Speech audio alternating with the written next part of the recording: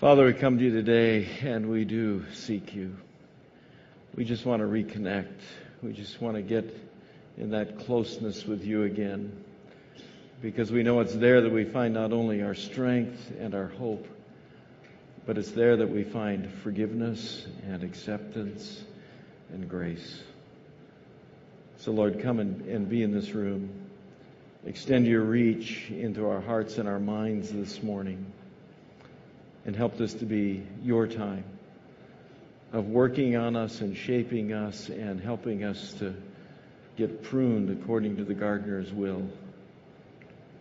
Be with us in this room, that when it's all done, not only will your name have been glorified, but we will be empowered to bear fruit, what you choose. We pray it in Jesus' precious name. Amen. Go and have a seat this morning.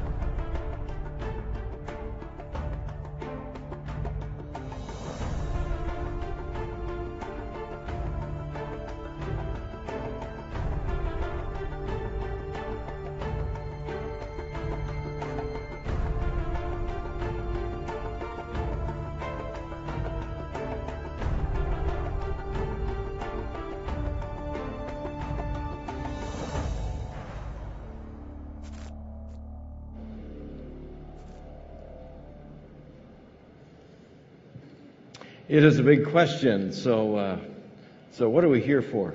What are we doing here? And today, as we get into one of those I am sayings of Jesus, I think you'll see he gives us a question parallel to that, of really, so what is our life really about? It comes as we look at this I am statement from the Gospel of John, and the 15th chapter. So if you got your Bibles, you can get to John 15. We're going to spend a whole lot of time just right there today. But it is Jesus making that incredible statement that says, I am the true vine, right?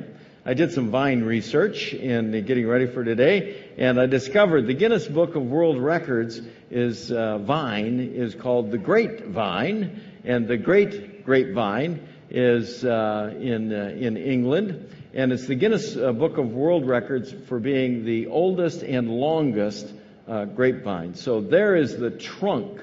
So that's the trunk of this grapevine, okay? And the longest vine from that trunk goes 120 feet. Sound impressive? I don't know. It was for the Guinness Book of World Records, I guess, 120 feet. And it's also like, this grapevine is also like 230 years old. And the circumference of the trunk there, of those vines, is like 12 feet. Bottom line is, this is one big honkin' grapevine, okay? That's what they're saying here. Guinness Book of World Records. Big honkin' grapevine, okay? Well, the good news for us today as we turn into John 15 is Jesus uses this image of the grapevine when he makes that simple statement, I am the true grapevine. Now, what's fascinating about his statement there is, notice he doesn't just say, listen, I'm a grapevine. He says, I am a true grapevine. You see that? I am a true grapevine. So the assumption is that if he's willing to say, well, I am a true grapevine, it means that in the world there must be false grapevines, right? So if he's making a statement, now listen, I want you to understand this. I am the true grapevine.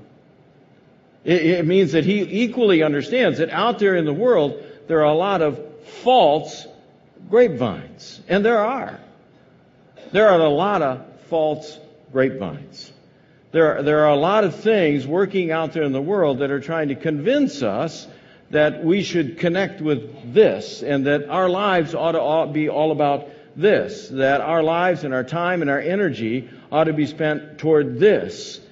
And Jesus is saying, listen, there's a lot of false grapevines, but I'm the only one that is really the true grapevine. And the bottom line question is, as he makes the statement, and as you listen to the statement, it puts us in the position of asking a difficult question. The difficult question is really, so what do you live in your life for? What do you live in your life for? What is your life all about? See, now you get to that question when you understand the context in which Jesus speaks this statement. So here's what's happened so far in the Gospel of John, right? I mean, a whole lot before it, but right before John 15, here's what's happened. Jesus has been at table with his disciples in the upper room, and they have celebrated the Lord's Supper, right? They've had that last meal together. And in that last meal, Jesus has made it very clear what's going to happen next. He's already shared with them, listen, there's going to be difficulty. I'm going to be arrested. I'm going to be killed. And 3 days later, I'm going to rise again. You are going to be scattered. Some of you are going to deny me. He has made it very clear that difficulty is right out in front of them, right?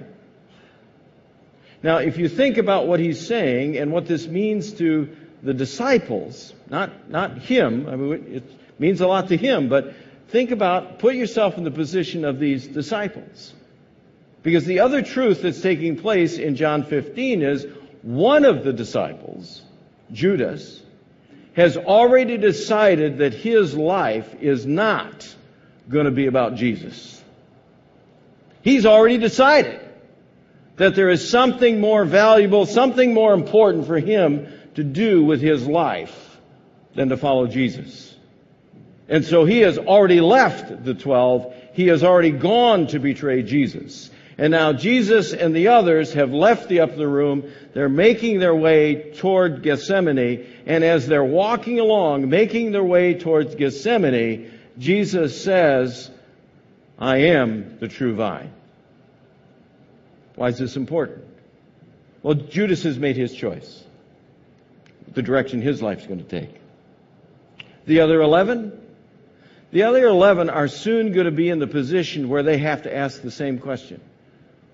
So what is my life about now? Because Jesus is going to be arrested and crucified and ripped out of their life.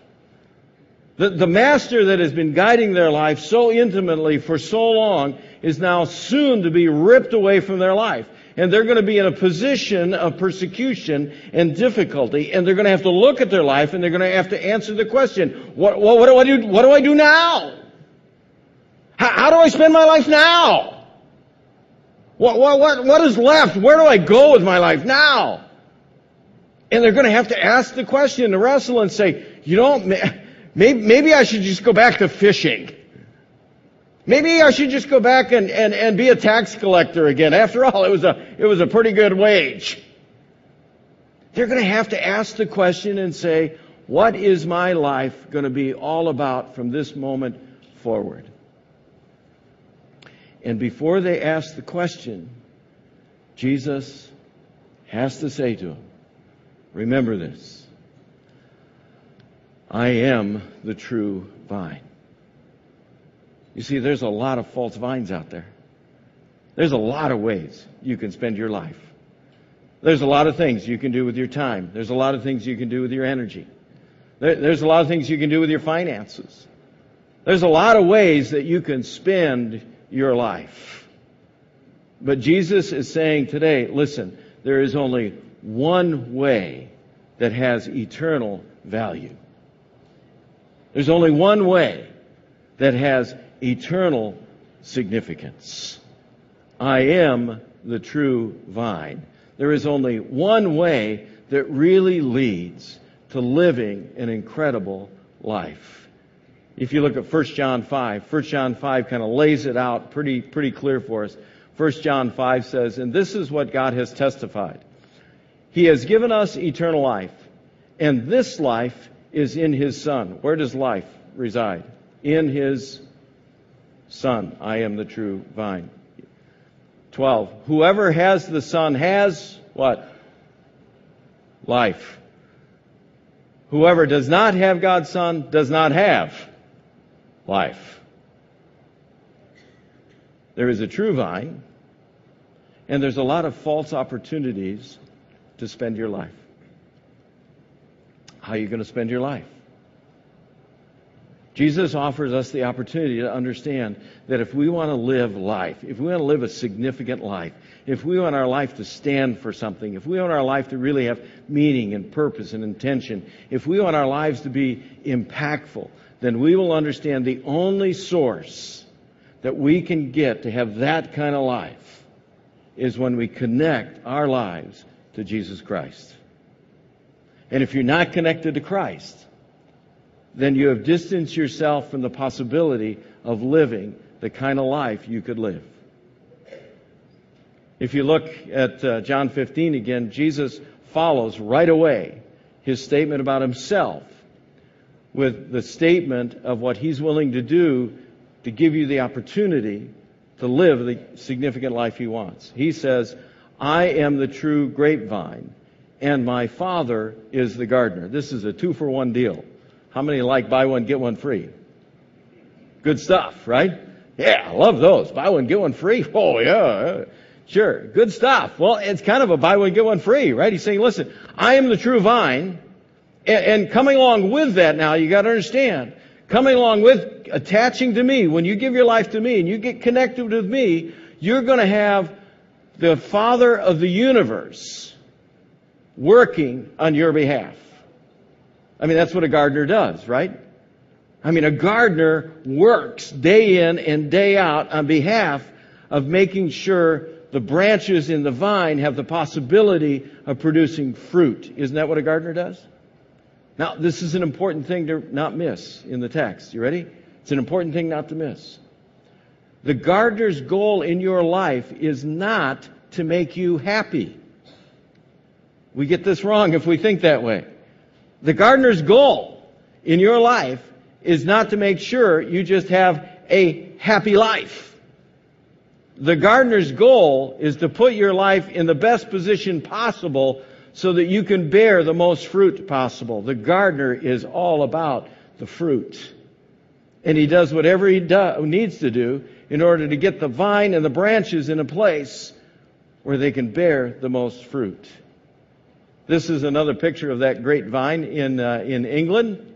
Remember I showed you that big honking stump, right? This is part of the vine. What you need to understand is this is only one view. There's a whole nother roof space to the left here that is covered with vines, and there's even more vines further back in the picture, further our way in the picture. So this is only one slice of this incredible great vine over in England, right? That is pretty darn impressive, isn't it? Pretty darn impressive. Can you imagine how much time and energy it takes the gardener to care for this vine? That's a lot of work. But I would guess the gardener does it willingly. Jesus is saying that's what God is prepared to do for you. He's the true vine. You don't have to attach yourself to all this false stuff. He is the absolute true vine. And there is a gardener who is willing to invest and do whatever it takes in your life so that your life can produce the most fruit possible. So your life can be as impactful as it can possibly be. So your life can be as full as it can possibly be. There is a vine and there is a gardener. And Jesus will even define what the gardener does for us. If you go over to this place, never been there, but they tell me there's this sign there about the great vine, and it tells you what the gardener, one of the things the gardener does there, right? It says the roots of the vine extend beneath this area. It is kept unplanted in order to prevent other plants from competing for moisture and nutrients. What is this gardener doing? He's making sure there's no competition for this vine. Isn't that right?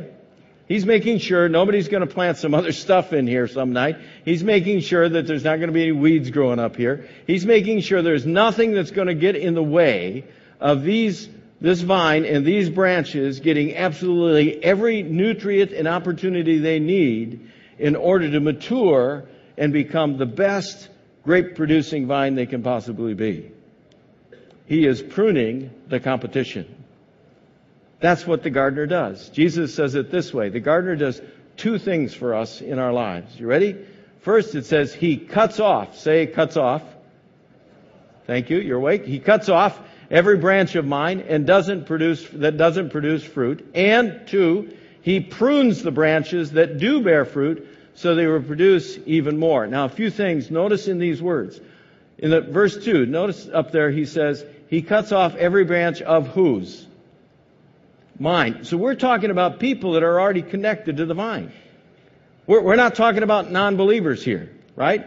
So if you haven't given your life to Christ yet, hang with me, but this one's not talking about you. This one's talking about folks that are already saying, yeah, I want to be connected to Christ. I want to be connected to Christ. The trouble is that there's folks who want to be connected to Christ, but they don't want to give up. I mean, they want to be connected to Christ, but they don't want to give up all the competition. They want to be connected to Christ, but they don't really want to go all the way of what it means to be sold out and connected to the vine. Jesus says one of the roles of the gardener is to just convince you and convict you. You just need to cut some stuff out. What's the truth? Some of you need to cut some stuff out of your life. You're just being pulled in too many directions. You're just giving yourself to too many false vines out there. You're spending too much time and too much energy in stuff that is just not fruit-producing stuff. And you just need to cut it out of your life. You need to let God convict you today and just cut it out of your life. For instance, folks come to me and they say, oh, Pastor, man, I am so busy. I just don't have time, key phrase, I just don't have time to be in a small group or a Bible study. Don't tell me that. You got time. You got the time. I mean, really, you got the time, right? The trouble is, you're not cutting other stuff out so that you can use your time in a way that's going to feed you, encourage you, and strengthen you to be the most incredible person in the vine you can possibly be. You got the time. The challenge is you need to be convicted that there's things in your life you got to just cut out. Don't tell me you can't be an incredible father, Dad, because you got to work too hard. You can be an incredible father. You just got to set some boundaries. You got to cut some stuff out. You got to carve out and make a priority that says, listen, I'm connected to the vine, and I know God wants me to bear fruit in my kids' lives, and I just got to make that a priority, and I got to let God just identify some things and cut it out. I just got to cut it out. You remember your parents ever telling you that phrase? Would you just cut it out? Am I the only one that heard that growing up? Why did they tell me that?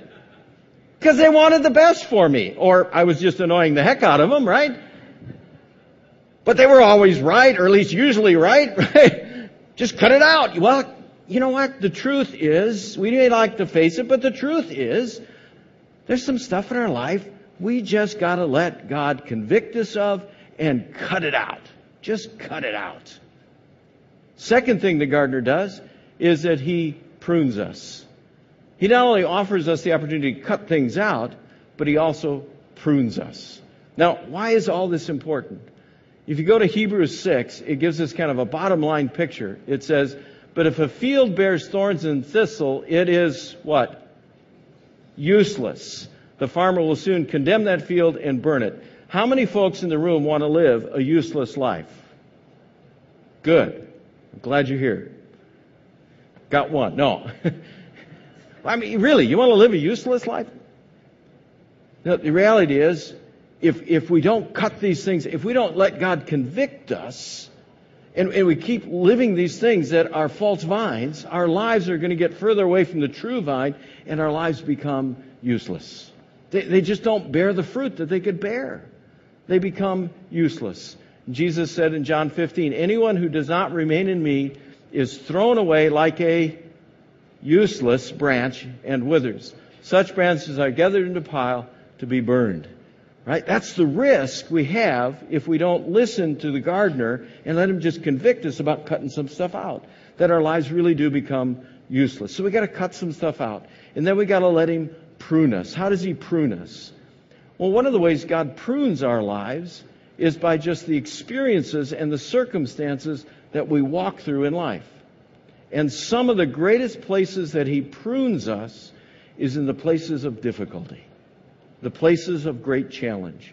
When we have great challenge, God is working in those experiences like a tender gardener to prune us. If you look at Hebrews 12, it says, as you endure this divine discipline, remember that God is treating you as his own children. But God's discipline is always good for us, so that we might share in his holiness. No discipline is enjoyable while it's happening.